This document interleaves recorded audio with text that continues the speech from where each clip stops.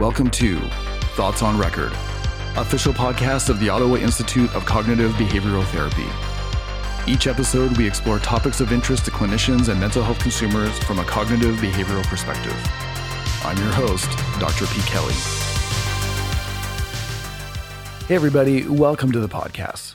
Melinda Wenner Moyer is a contributing editor at Scientific American magazine and a regular contributor to the New York Times, Washington Post, and other national magazines and newspapers.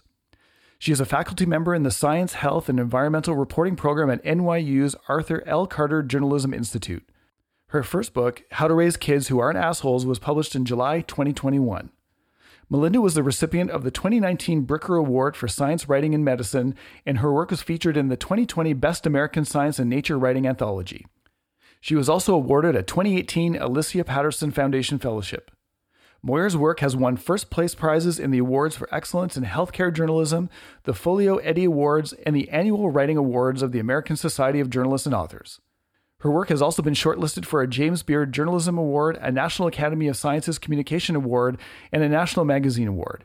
She has a Master's in Science, Health, and Environmental Reporting from NYU and a background in cell and molecular biology. She lives in New York's Hudson Valley with her husband, 2 children, and her dog. All right, Melinda Wenner Moyer, welcome to Thoughts on Record. How are you doing today? Hi, I'm great. How are you, Pete? I am very well, thanks. It's funny that we're talking about parenting today and children. I literally just got back from dropping off my children at school, and I was seeing my oldest one off to grade 7, taking the city bus for the first time by herself. And I wanted so badly to rescue her from those feelings. But as we're going to talk about today, there's a lot of downsides to that. We have to strike balances as parents between what we are feeling and what our child may need. I guess, to that point, I'm so delighted to have you on the podcast today. Your new book, How to Raise Kids Who Aren't Assholes, is an amazing synthesis of really an absolutely astounding amount of literature around child development. I couldn't believe how many studies that you had been able to sort of go through and synthesize. I was really, really quite impressed. These studies to do with child development, parenting, attachment, other related themes. I'm really, really looking forward to digging in on some of these questions that came up for me as I read the book. So again, welcome. Thanks for coming. Thank you so much for having me. Okay, so I think that the question that's begging to be asked right off the top is the title. It's very provocative, and perhaps that invites the question, have you yourself, or is there data to suggest that there are indeed more assholes around that we need to be attuned to and that we need to sort of navigate as parents in terms of the creation of these said folks? Yeah, that's a great question. I guess I'll start by saying, first, I just had a feeling like I was feeling like there was more bad behavior around me as a parent. And that was what initially led me to start looking into this issue. And honestly, it had something to do with Trump as our president in the US. And just seeing kind of the normalization of behavior, bad behavior, like him saying, racist and sexist things and bullying people, on live TV. I saw those things and I just started wondering, what impact is all of this having on kids, and including my own kids. I have a 7-year-old and a 10-year-old now. And I just started thinking more and more about it and worrying more about it. And then I did start digging into, what does the data say? Like, what do we know about bullying rates and hate crimes and other things? And it's hard to know for sure. And the research and the data that I found certainly, weren't definitive. A lot of it were, surveys of teachers, for instance, and kids. And, surveys, it's hard to know whether you're really seeing an increase when you see an increase in surveys. But there were data points that I thought were worrying and suggestive that, yes, there's a growing problem here. There were several surveys I'd found conducted in like 2017, 2018, that in which teachers said, yes, we are seeing more bullying behavior, and kids as well, students saying, yes, I feel like there's more bad, people are being meaner in school, basically. And there was even a really interesting study, I thought, that found that bullying rates had increased right around the time of the 2016 election, increased more in pro-Trump school districts than in pro-Clinton school districts, which I thought was really interesting and kind of backs up this idea that maybe, kids who are maybe being exposed more to Trump's rhetoric through their parents, or because the TV's on Fox News all the time here, might be having some kind of impact. And then there were other surveys of teachers right after the election. The Southern Poverty Law Center did a bunch of surveys, and they found teachers saying, we've heard kids parroting what Trump had said, using phrases like build a wall, students chanting that in the cafeteria, or even like grab her by the pussy, that kind of thing. So, I mean, again, this is not definitive data here, but it's suggestive that has been a growing problem. And that is ultimately what led me to think, there's a need for this book. I feel like, there's a reason to be concerned, and there's a reason to dig into this research and try to translate, what we know from child development about what does shape character and values, and what we can do as parents, especially too, because I thought a lot of the research was surprising and counterintuitive. So much to unpack here. And I guess any student of the human condition is going to quickly realize how complicated anything is. It's never one particular factor. It's the confluence of environment, genes, parenting, peers, all these different things. I mean, I have to say, as someone who has 2 young children and, I guess prior to COVID, spent more time around groups of children, if I was to make an honest reflection on some of my impressions of some of the behavior that I was seeing without trying to get all high and mighty about it, it was fairly disappointing. We're going to put a finer point on all of these, but Melinda, do you think there's something perhaps about the environment that either selects for or perhaps facilitates or allows sort of bad behavior to permeate in a way that's different, say, from maybe, 10, 15 years ago? Yeah, that's a really good question. I mean, there is, before I try to answer that, and I'm not sure I have a really good answer, there is some evidence that if you look at the generations, like if you compare college students now to college students 10 years ago, there are differences in how they will answer certain questions about like how much they care about other people. There was one study, that essentially, asked college students in recent years and then 10 years before that, how much do you think about other people, put yourself in other people's shoes, basically how much like empathy do you have? And they did find evidence that the college students have less empathy now than they did in the past. And so that is really interesting to suggest there are kind of, something shifting. And what is it? I think that's a really good question. I mean, I don't have a good answer for that. I think there's certainly things that have, like social media has become much more prevalent. And I know people are very concerned about the effects that could be having. And, is there just much more opportunity in a way for bullying because it's so much easier to do it anonymously online? And is that bringing out the worst in us? And I don't know, when I look at the research on social media and its impacts on teens and kids, it's mixed. Some research suggests that, it kind of depends on what you're doing with social media, whether you're using it passively or actively. Like, are you just looking at other people's feeds and feeling left out and feeling upset? Are you being bullied? Are you not? Are you using it to connect with friends and build relationships? And a lot of teens say, actually, I find social media makes me happier and helps me because it helps me maintain relationships. So,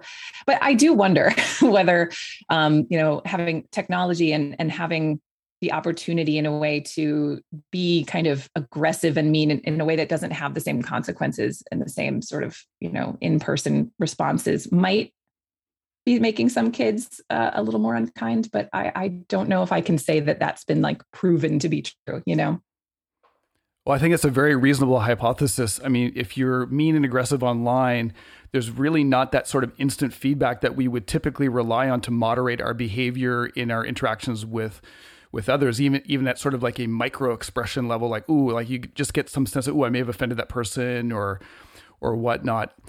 You may be familiar with that saying, hurt people. And it's a pet hypothesis. Again, I do not have data to support this, but I do think that the baseline level of anxiety and distress is rising with people. Social media is certainly not helping in some respects. And of course, one of the ways that we can cope with feeling anxious is to substitute that with anger and aggressive behavior, because there's a numbing aspect to that. We feel in control. I'm wondering how many people who are acting out, behaving badly are actually, if you get underneath, they're actually extremely anxious about the state of, maybe their country, their life, their family, their future. And it's coming out as sort of a fight response, as opposed to maybe connecting with the feelings and being vulnerable about it. And then we can have reasonable discussions. I don't know what you think about that, but that's something I've been wondering about. Is like, how much hurt is out there that is driving this bad behavior? Yeah.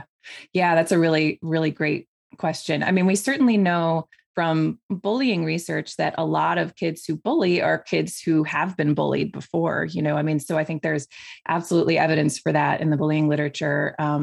Even with my own kids, I have kids who are pretty anxious, and certainly, we've worked through it with, we've talked with psychologists to help my son, for instance. And when he feels really, really anxious, he manifests that by becoming more challenging and more difficult, or more rigid, and gets more upset at little things. And so I certainly agree that anxiety can manifest in people in ways that, doesn't on the surface seem like it would be based in, rooted in anxiety, but it can lead to so many kinds of behaviors that are that can be just hard to sort of figure out, but are really actually rooted in anxiety. So I think that's a really interesting hypothesis. Well, I can say as a clinical psychologist, very definitively that when you have clients that come in with, say, narcissism, the two core beliefs that are almost always active in them are emotional deprivation, i.e. no one's going to meet my needs for love, nurturance, and empathy, and also defectiveness. And so the way that people get their needs met who have those core beliefs, or one way of getting your needs met when you have those core beliefs, is to adopt entitlement as a strategy, right? So you'll say, hey, no one loves me, no one sees me, I'm defective. Unless I look out for number one, I'm never going to get anything. And so you see this kind of manifestation of bad behavior. So I think the interesting thing is how well many assholes are able to fool others with respect to their personality style and type, when really the exact opposite is going on underneath. So they may appear very gregarious and confident, when really nothing could be further from the truth with respect to their internal sense of self. I just find it really fascinating. Yeah. And I find narcissism fascinating. And I think I kind of oversimplified it in my book, because since then I've talked to other people about different kinds of narcissism, and it seems very complex. But, I'm actually curious now to ask you the question, because from what I included in the book about narcissism was, really like, what do we know about the association between parenting and narcissism? And what I had kind of uncovered was that parents who put their kids on pedestals all the time, that those kids are more likely to become narcissists. But that's interesting, because how does that fit in with sort of what you were just saying with, kids feeling defective? I'm curious, like, is there a relationship there, or? So the way I would conceptualize that would be, I think kids are smart enough to know the difference between real praise and fake praise. And so I think what happens when children get put on pedestals with sort of this fake praise for, hey, you're amazing, you're number one, you're this, you're that, you're the other thing. And they know full well relative to their peer group that that's not the case, right? I think it creates this sort of this dissonance and this sense of, man, mom and dad think that I'm so insecure that they need to tell me I'm awesome. And we both know that I'm not as awesome as they are saying. So there's not the child is not being seen and heard in some authentic way. And that contributes to the emotional deprivation. And then it contributes to that felt sense of defectiveness, because you're not getting praise for who you actually are. You're getting praise for the idea of who you could be, of which you are not in that particular moment. So that's, in a nutshell, that's how I would conceptualize that. Okay. That's really interesting. That makes a lot of sense. Thank you. No problem. Narcissism is so fascinating, again, because it's a study in paradoxes, right? And all these different things that don't seem to make sense, but ultimately do. I have another question for you, sort of along the same line of what we were talking about before. Is there anything that came up in your research with respect to what has changed the most about growing up, say in the 70s or 80s versus maybe, currently? Of course, there's that problem where every generation tends to think that the generation following them is deficient in some way. But of course, there could be, aspects of that where there's a kernel of truth to it and things have really actually changed. So are there any distinct challenges or changes that you think children growing up now have to navigate that was maybe not true of the 70s or 80s? Yeah, well, certainly. And we already touched upon technology. I think another thing that has changed a lot is just philosophies on parenting have really shifted, in the sense that I think that there's a lot more sort of involvement, parental involvement, protectiveness, than there used to be. I mean, certainly anecdotally growing up in the 70s and 80s, like I was left alone a lot more. I was bored a lot. I was not kind of overscheduled. I mean, I certainly was busy with extracurriculars, but not to the degree that I think kids are now. I think and I feel like it's rooted in fear and anxiety among parents who are really worried about, how competitive the world is now and how hard it is to get into college. And also just, with the internet, I feel like there's just a lot more fear about what the world could do to our kids. And so we are just so much more involved, I think, than parents used to be in our kids' lives. And to a degree that is not particularly constructive now, where we do things for our kids. We don't like them to struggle. We don't want them to experience disappointment and challenges and failure. And when we do this and we're overprotecting them in this way, I think we're actually really holding them back ultimately, and making them less resilient. And so I think this is something that I certainly struggle with as a parent, where I do have that instinct to like rescue my kids all the time. In fact, one of my friends texted me yesterday saying, "Oh my gosh, my son forgot to bring his Chromebook to school today. And everything in my body wants me to drive it over there to him and rescue him from being getting into trouble for this." And she said, but I just finished that part of your book and I'm making myself stay home. And I know that this will be better. But like, I feel like so much of us, we want to jump in and fix everything for our kids in a way. And I don't know why that is, but I do think it's rooted in a form of like anxiety or fear for our kids. Well, I couldn't agree more. My wife and I often reflect on having grown up in the 80s, and we often ask ourselves in a parenting dilemma, what would the 80s tell us to do?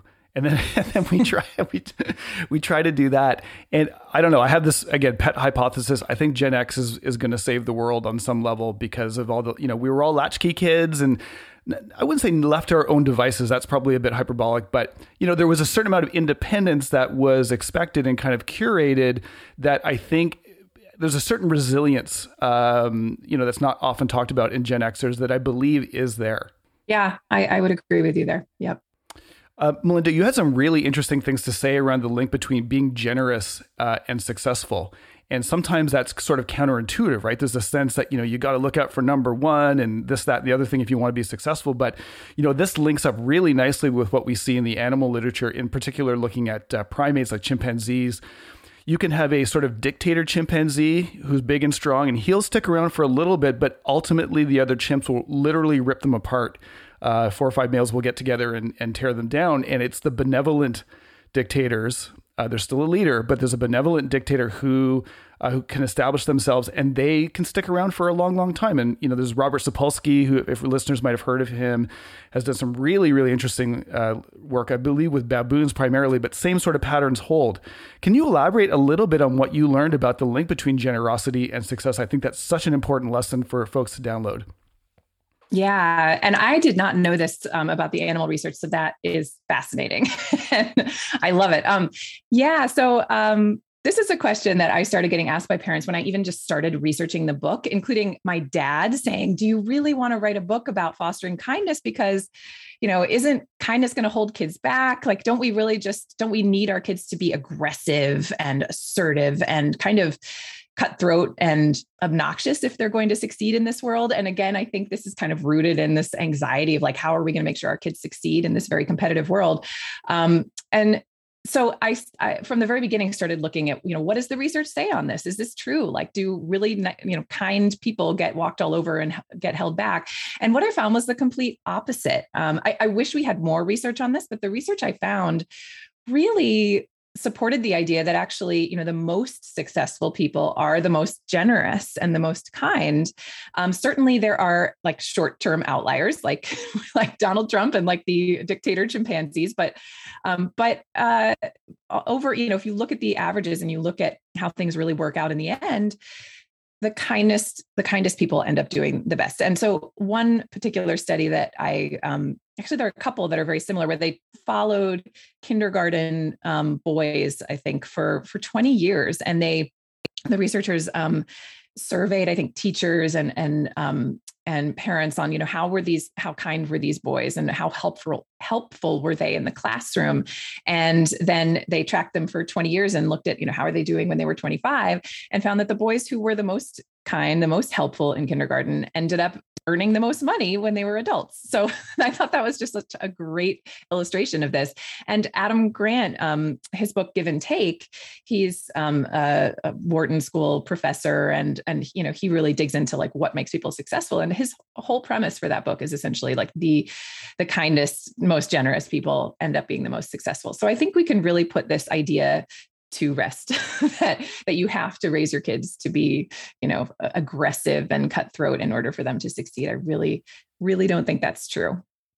Yeah, I agree. At an intuitive, clinical, and data-driven level, that seems to be true. There's those sayings out there like "good guys always finish last" or things like that, but it actually doesn't seem to be true. It might not be true in the next 30 seconds, but in the next 30 months, that seems to be the in aggregate outcome of kindness. I mean, I think it just speaks to how socially wired and dependent we are on each other, and no man or woman is an island.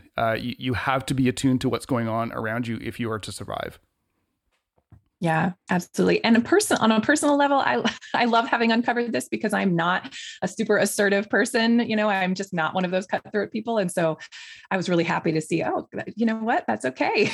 It doesn't matter. And it doesn't matter, and it's neither are my kids really. They're kind of, like quieter kids, and that's going to be great. Absolutely. Melinda, to my eye, there's been a really unhealthy fixation on self-esteem. And the way that I've read the literature is that it's not so much self-esteem that determines a child's contentedness or happiness, but their ability to regulate emotions or control impulses. And I think the idea forming here is that if you're able to regulate your emotions and regulate your impulses, you're going to be successful in various undertakings that you might engage in, like school or friend relationships or your part-time job or whatever. And those successful outcomes are going to be the factor that allows you to experience self-esteem. You sort of earn it through your ability to regulate, you have good outcomes in life, and then you experience self-esteem. It's not something we can sort of simply just tell children, hey, you're amazing. And they're like, oh, that's great. They have to see that self-esteem being earned in a sense. So appreciating this might just be, wild speculation on your part. As someone who has waded through so much literature on children and parenting and attachment and well-being, what do you think about this idea of, the focus on self-esteem perhaps being slightly misplaced at the expense of perhaps emphasizing more impulse control and emotion regulation to get those outcomes that allow self-esteem to take hold? Yeah, well, I certainly agree that we have put a lot of emphasis on self-esteem in the West, and that this is maybe not not supported by the research. I mean, if you look at the relationship between self-esteem as it's being measured and outcomes, there's this idea that if you foster healthy self-esteem in your kids, they're never going to get into trouble. They're never going to do drugs. They're never going to cheat or steal. They're going to be happy and perfect. And the research does not back that up. I mean, kids can have healthy self-esteem and still make mistakes and still, get into trouble and all these things. So this idea that self-esteem, having healthy self-esteem is like a panacea, I think is really not a great idea. And it's not borne out by the research. So, and I certainly agree with that. And I also really agree that emotion regulation is really important for so many things in life. I kept coming across this, and I think, my first chapter really focuses on the importance of how to foster emotion regulation in kids and the importance of talking about feelings, allowing your kids to have feelings. And that's because I kept stumbling across over and over again in different areas of child development, this link between having, healthy emotional regulation and all sorts of good outcomes. I mean, to the, like, even things like boys who can manage their emotions better are less likely to commit sexual assault or less likely, all sorts of links there. So I absolutely agree that this is hugely important. And I think it's really interesting, your idea that maybe, ultimately this emotion regulation might be the basis for healthy self-esteem, like that there's a link there. I think that's really, really interesting. I don't know that I saw research linking them directly, but it certainly makes sense. And, another thing I feel like kept coming up in the self-esteem literature, and I don't want to say that, self-esteem isn't important at all, because I think it is. And I don't mean to sort of gloss over it in that way, but that also just feeling unconditionally loved, I think also is important. So, I wonder whether there's like a relationship there. I feel like there is, between emotion regulation and this feeling of being loved in a way, like being allowed to have your feelings and being allowed to, experience what you experience might be related. But yeah, I think it's really, really interesting. And it makes a lot of sense to me. I really like what you just said about, the parents being a big contributor to the child's ability to regulate their emotions, perhaps mediated through the attachment style. And, as psychologists, we were very attuned to sort of parental attunement. So when a child is emitting a certain set of signals, is the parent able to download and interpret what's going on with the child accurately? And sometimes it's very difficult, of course, if your child's sitting sort of quiet and sullen. It's sort of hard to know what's going on. I had a child psychologist colleague on the podcast, Dr. Jennifer Karp, and I thought she just had so many great things to say. And she talked about how even if you don't know, it's sometimes better just to take a guess about what's going on with your child, so they'll have some sense that you are working to figure out what's going on with them. And then when there's a resonance between your attunement and what's going on with them, that helps them to regulate. They're like, oh, I've been seen and heard. I don't have to act out now. I don't have to do this. I don't have to do all these kind of what sometimes look like a really strange things, or a mismatch between what's being felt inside and the behavior outside. So anyway, to your point, I think that unconditional love combined with attunement goes so far to creating a concept of emotion regulation in children. Yeah, that makes sense. It does all fit together. And it really, that does make sense to me.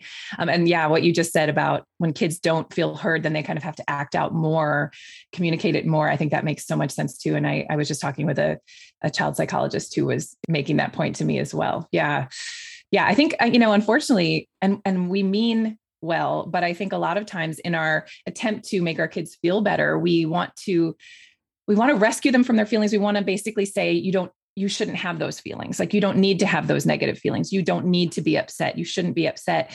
And we mean well, we're trying to make them feel better, but ultimately it really is the opposite. I mean, we are kind of denying them of what they're, what you feel is what you feel, and you can't rationalize yourself out of it. And so to say, don't feel this way is sort of like a rejection on some level of who you are.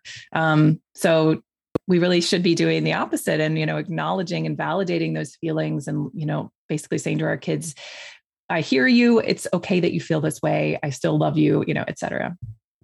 Exactly. When you see clients that are anxious as adults, it tells you a lot about what internal feelings were not acceptable within the family, because they become anxious because, anger's coming up, jealousy's coming up, disappointment's coming up. And the message I got when I was a child that those were unacceptable. And now I feel anxious because if I have these feelings, I'm going to lose the attachment with my parent. So this broadband experience of anxiety, not always, right? There's many roads to anxiety, but a common pathway is that it's the emergence of internal feelings. There's a sense that they won't be validated in the environment. And so anxiety comes in to sort of manage the uncertainty and fill in the gap. It is just amazing how much nuance there is to this stuff. No wonder parenting is so difficult, my Lord. Yeah. Yeah. I think as a parent, I subscribe to the school of thought that as the little piece of society that's in my house, it's my obligation to provide my children feedback when their behavior is adversely affecting others, or frankly, just rendering spending time with them unpleasant. Obviously, like every parent, I want to attain and maintain a really close attachment with them and have that unconditional love. And I certainly would never advocate anyone being cruel or mean. But what do you think about the role of frank, honest feedback as part of our role as parents? Not only do we want to reinforce the good, but sometimes it feels like we need to let them know about the bad as well. Yeah, I completely agree with this. I think, it's kind of like natural consequences in a way. If our kids are difficult to play with, they're going to experience this from their peers. Their peers are going to not want to play with them as much, not want to spend time with them. And so I think, we should be kind of creating a similar situation at home where if our kids, I think if our kids are really making it difficult to be around them, it's okay to communicate that as long as we focus on the behavior and not on, the person. So when I was, digging into parenting styles, one of the really big differences between the quote unquote, the best parenting style, authoritative parenting. I mean, best meaning like the research really suggests that it's associated with the best outcomes, and the not so great authoritarian parenting, which is much more harsh. One of the key differences is that authoritative parents really focus on behavior, and they will, give feedback on behavior about, the choices a child makes, the things, what they're doing. And authoritarian parents often focus on make it about the person. Like you're a bad kid because you did this, or you're, I'm embarrassed to be your parent because you've done this thing. And so that's psychological control that is not constructive, and it really harms self-esteem, among other things. But I think it's really important to be giving behavioral feedback and saying, gosh, it's really hard to be around you when you're when you're screaming this loudly, or when you're, doing this thing. It's really hard to play games with you if you cheat. It makes me not want to play. These are really important things that I think, this is the way the world works, and our kids need to understand that their behavior has consequences. And I also think there's other research that kind of backs this up in a sort of indirect way. I was really interested in the research on induction and inductive discipline, which is essentially connecting kids' choices and behaviors with their effects on other people. And so this research on induction really suggests that when we can make these links, like one example I give in my book is like, instead of just saying, please clean up your Legos, I will say like, please clean up your Legos or else I'm going to step on one and it's really going to hurt me. And so I'm constantly trying to figure out a way to make requests of my kids or to talk about their behavior in terms of its effects on other people. And I think when we do this, it's very helpful for, making sure that our kids think of other people, for developing a skill called theory of mind. I think it's quite important, which is the ability to put yourself in other people's shoes, essentially, and consider other people's perspectives. So that's another way of sort of giving feedback, is linking what they're doing with how it affects either you or other people, or and the research really does show that kind of discipline can make kids more generous, more kind, and just more thoughtful of others. And it makes sense, right? If you are emphasizing how they're affecting others, then they're going to start thinking about others when they make choices. And that's really ultimately what we want. So I think it is really important for parents to give this kind of natural feedback to our kids. No, that makes a ton of sense. I find as a parent, it's always hard because while I want to communicate the impact on me, I do not want to convey a sense of ownership that they must take care of me in that sense. Hey, your behavior is making me feel really anxious or upset. Like on some level, that's my issue. I have to be the one to sort that out. I do not want them to become caretakers of dad's well-being, but there is a consequence in there as well. So I guess like anything, there's some balance in there between articulating the consequence, but not making it so that they have to necessarily take care of you. And again, I'm not a parenting expert by any means, but I always find that a very difficult conundrum to kind of wade through in the moment. Yeah, I agree. I don't really have a good way of thinking that through, or a good solution to that problem. But I agree, it is a balance, and you have to. I feel like with a lot of the parenting approaches that are supported by the research, there's still a balance you have to strive for, because almost like too much of something is almost never going to be good too. So yeah, you do have to be careful. I mean, I also talk a lot in the book about sharing, your own life as an adult with your kids. Like, if you had a tough day at work, it's sometimes good to talk to your kids about that and what you did to get through it. But at the same time, if you're constantly talking about the problems that you're experiencing, your kid may interpret that as you want them to fix your problems. And that's not something you want. So it's always this sort of delicate balance of, being open and sharing this information can be really helpful to a degree, but you don't want to burden your kids, and you don't want to be putting too much on them or make them feel it's their responsibility to sort of fix your problems or to fix everybody's problems. It's really hard. It sure is. And I want to pick up a little bit more on this aspect of responsibility. I mean, nobody, of course, wants to overwhelm their children, but responsibility also seems to be key to creating tolerable adults. And I thought you had a really nice treatment of this in the book. What is the balance, and how do we implement this strategy of asking children to bear responsibility? As a clinician, we always talk about, bearing responsibility and the subsequent discomfort is often the price of admission to a meaningful life. You have to be willing to take on tough things in order to realize meaning in one's life. So yeah, how do you think about responsibility, and how do we apply that? And how could and should that play out perhaps in a parenting child interaction? Yeah, we talked already about the idea that parents today might be a little too overprotective. And we are afraid of our kids experiencing failure and challenges. And I think responsibility fits in there too. Like we just don't want to, we want to make their lives easier. And in doing that, sometimes we don't let them experience the responsibilities that I think are really important for kids to experience in order to become resilient. I think so. I talk a lot about fixed and growth mindset in my book, and I feel like that's related to this.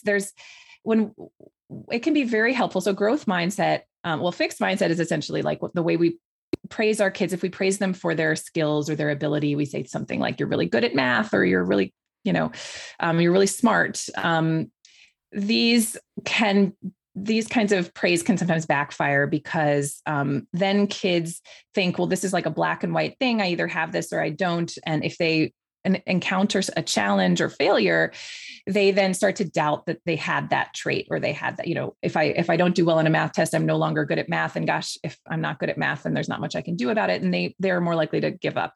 But if we use growth mindset language, which is really praising for effort and tying effort to outcome, then we kind of normalize and put a whole different perspective on challenges and failures, because suddenly being good at math is not something you are or you aren't. It's something you learn how to do through practice and by overcoming challenges and by, encountering failure. And you have to go through these challenges in order to grow your brain and get better at something. And so I feel like I'm kind of getting to your question, but in a roundabout way. I think that in a way, it's really helpful for us to normalize difficulty and disappointment and challenges, and to frame those as growth opportunities, as ways, things we can learn from and things that make us stronger, instead of protecting them from those disappointments and, doing things for them so that life isn't as hard and they don't have to do as much, because those ultimately are going to hold them back. Because our kids are going to experience difficulties. They're going to experience challenges. We can't protect them forever. And what we want is when they get to that point, we want them to know how to handle and know how to problem solve and know that this is not, going to ruin them, and to have experienced them with our support before. And so sometimes I think, we should be putting more on our kids than our instincts tell us to, because then, we're there to support them as they're going through those things. We can give them the strategies to get through it. And then when they encounter them later on in life, they handle them with grace. I don't know if I really answered your question, or if I kind of was getting at it in a roundabout way, but. No, absolutely. No, I think that speaks very, very directly to it. If I think about all the best experiences in my life have been the worst ones in the moment, from a wisdom procurement perspective, or from a, just a perspective, if that makes sense. I believe I saw a survey once, I'm going to get this sort of wrong, but I'll get it right enough, where if people were asked to put a price on, if someone wanted to buy knowledge from them, what kind of a price would they put on the different experiences that they've had? And the most expensive items that people could buy would be the worst experiences that people have been through, because of the meaning, the knowledge, and the wisdom that they were able to download from those experiences. So I think we greatly underestimate kids' capacity to cope. And we also, and again, with all caveats there, I'm not suggesting that we, overburden children, or obviously a common sense approach. And I think we really underestimate the value of challenge, adversity, and sort of healthy struggle in the formation of an identity and a sense of resilience. Right. And it all also relates to self-esteem and self-efficacy. There's research suggesting that, kids, when parents do kids' homework for them or help them with their homework, those kids feel like their parents essentially think that they can't do it. And they feel as if their parents don't believe in them.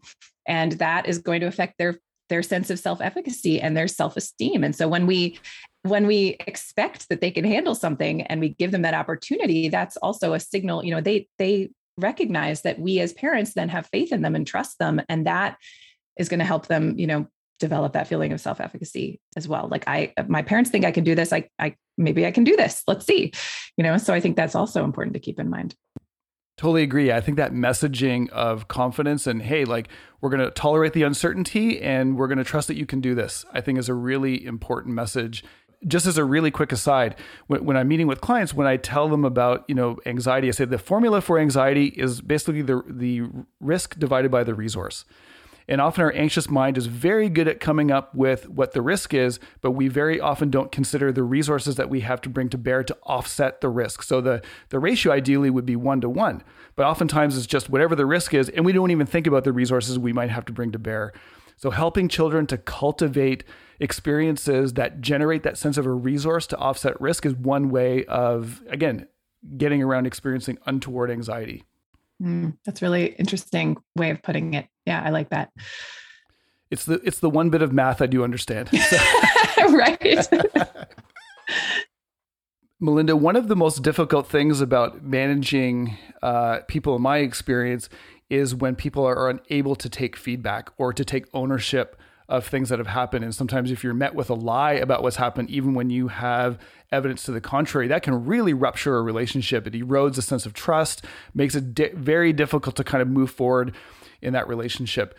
There was quite a bit that you had to say on lying in the book. And I'd be curious if perhaps in a nutshell, you wanted to outline some of maybe the major findings or some of the take homes around lying and perhaps what we can do to facilitate more constructive discussions around difficult things where there might be a temptation to lie or to put one need above another. Yeah.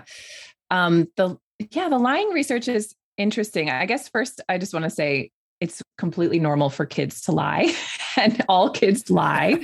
All adults lie as well. Exactly. So I think that's really the crux of it. There's so many ways in which I think we lie and our culture normalizes certain kinds of lies that we aren't really aware of sometimes, but our kids certainly pick up on, the little things like when like somebody calls to try to sell you something at 5 p.m. and you lie and say, I'm in the middle of a work call, or I'm in the middle of dinner and this is not a good time. There are all these sort of, they seem very harmless, the lies that we use all the time, but our kids will notice that we're lying. And the research suggests that when kids observe adults lying, they are much more likely to lie themselves because, it's normalizing it. It's saying everybody does this. This is okay to do. My parents do this, so why can't I do it too? So I think on if we want our kids to be honest, we really also have to look at ourselves and think about the ways in which we might not be perfectly honest sometimes. One anecdote that I include in my book, which I thought was so funny, was when we had promised our kids we would take them to an indoor playground. This was before the pandemic, on like a Saturday morning. And then Saturday morning, we all woke up and my daughter had a fever. And so of course she wasn't going to be able to go to this indoor playground. And my son was heartbroken that he wasn't going to be able to go too. And my husband said to him, took him aside basically and said, hey, let's tell mom and your sister that we're going to just run some errands and really I'll take you to the indoor playground. And my son was mortified. He's like, Dad, that's lying. You can't, well, that's really bad. And, my husband hadn't really thought of it as lying. He was like trying to make my son happy, but in a way that didn't hurt my daughter's feelings. So there's all these ways we lie to protect other people. And, these white lies when we tell our kids to tell, Aunt Gertrude that they loved the sweater that they got for Christmas when really they hate it. So I think if we want our kids to be honest, we do have to kind of turn the lens inward and think about the ways in which we are modeling dishonesty in our own home. And either we need to accept that if we're going to keep doing this, our kids are probably going to lie too, or we might want to try to be a little more honest or at least communicate about these lies and explain to our kids, why we're doing it and what kinds of lies are okay and what kinds aren't, and have these conversations, because otherwise our kids are just going to notice that we're not being honest and think this is what grownups do. I guess I should start lying too. So, it's a complicated thing. I think we think of like lying is so black and white and, our kids should never lie, but we just have to look at the complexity actually of our culture and the fact that lying is a very big part of it. And we kind of have to face that and think about how are we going to deal with that with our kids and what are we going to show them? It's hard. Parenting's hard. It sure is. I love that take. And I love the authenticity and the honesty in it. And I love the idea of maybe sort of providing a narrative or taking, our children behind the curtain a little bit when we hang up the phone and say, okay, you know as well as I did that that's not true, but let me walk you through how I thought through that. And that won't necessarily make it okay. The child may still arrive at the judgment that, yeah, that's a nice rationalization, Dad, but that's still, a lie, and fair enough. But I think at least making some attempt to perhaps outline the bigger picture that you might be attuned to as an adult could be really helpful. Yeah. Because it's complicated. Try telling the truth all day. I believe there's a movie about this. Was it Liar, Liar? Or am I lying about that? No, I think that's right. Yeah. No, yeah. Yeah, it's like it would be almost impossible to tell the truth all day. So yeah, there's a certain amount of grease that needs to be, put in the wheels in order to make things run smoothly. It's very interesting. Melinda, I have one more question for you, and then I want to give you the last word, if that's okay. I have a lot of anxious parents who are clients who are petrified of, and I'm air quoting here, screwing up their kid. And of course, certainly this can and does happen through emotional neglect or abuse. However, overparenting can be equally as harmful, in my opinion. Melinda, in the research that you did and that you looked at in the course of writing this book, how much margin for error do you think that there is? How worried in reality do parents need to be about sort of being the perfect parent in order to not create intolerable children? Yeah, that's a great question. I think there is no such thing as a perfect parent. And I have a lot of friends who are child psychologists. I mean, this is what they have studied. They have PhDs, and they say, I don't know what I'm doing half the time. I'm constantly making mistakes. So if we think that there is this ideal that we can actually reach, that is like the perfect parent who knows how to handle every situation the most constructive way possible, it just doesn't exist. And I honestly think that sometimes the mistakes we make as parents, those are constructive because we can use those moments to have conversations with our kids, to model apologies. Like when I yell at my kids, which I still, of course, sometimes do, I don't want to, but I do.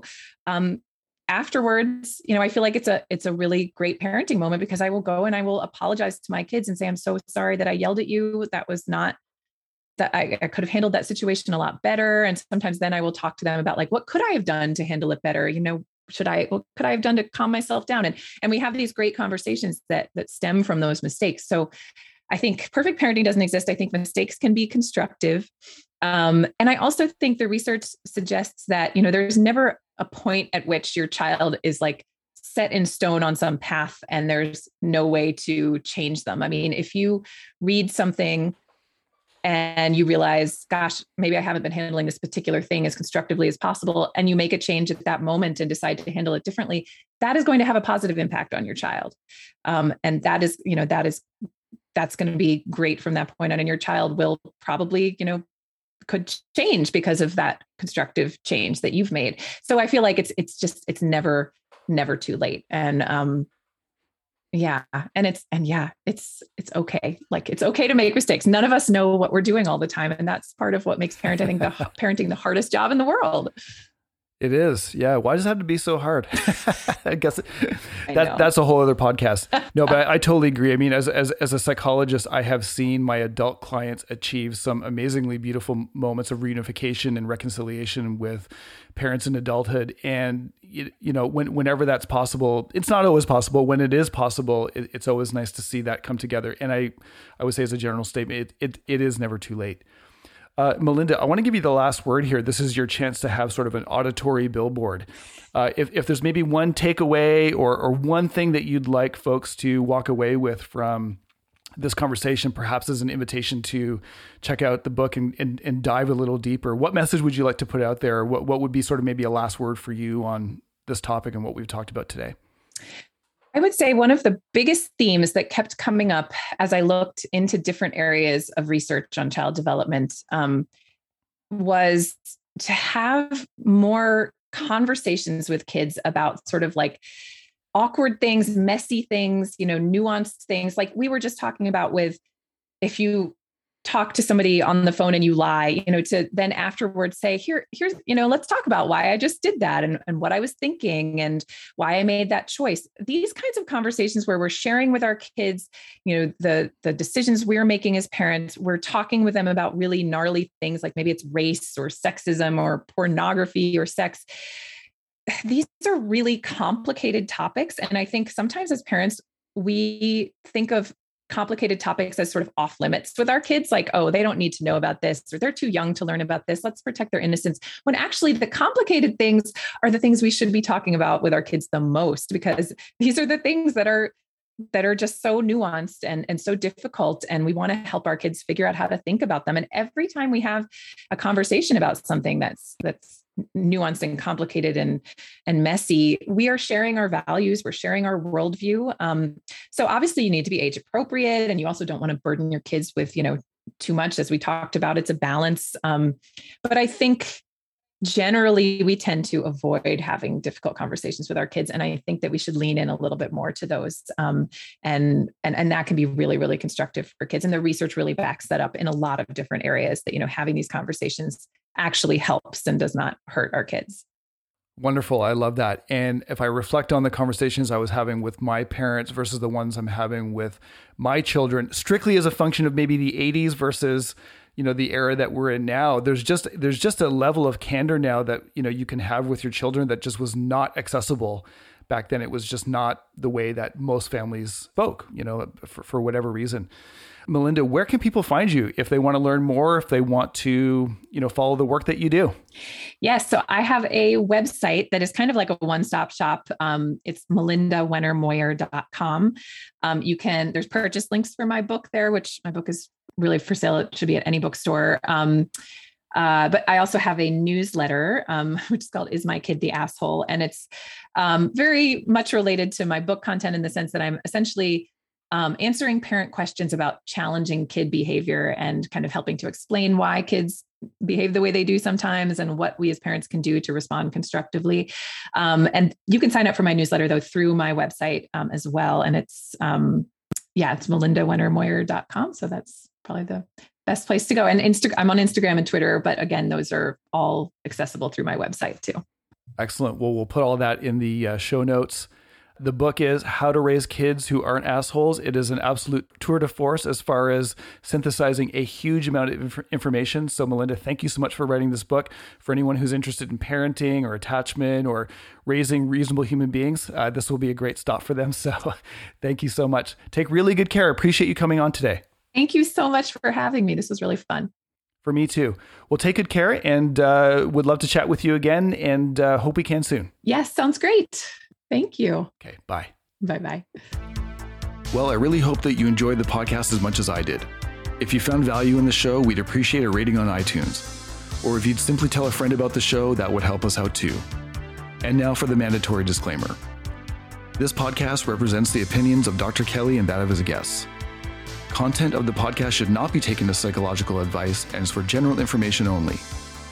Please consult your mental health professional for any specific questions around your psychological health. In no way does listening to our content establish a psychologist-client relationship. While we make every effort to ensure that the information we are sharing is accurate, we welcome any comments, suggestions, or corrections of errors. All people, places, and scenarios mentioned in the podcast have been changed to protect patient confidentiality.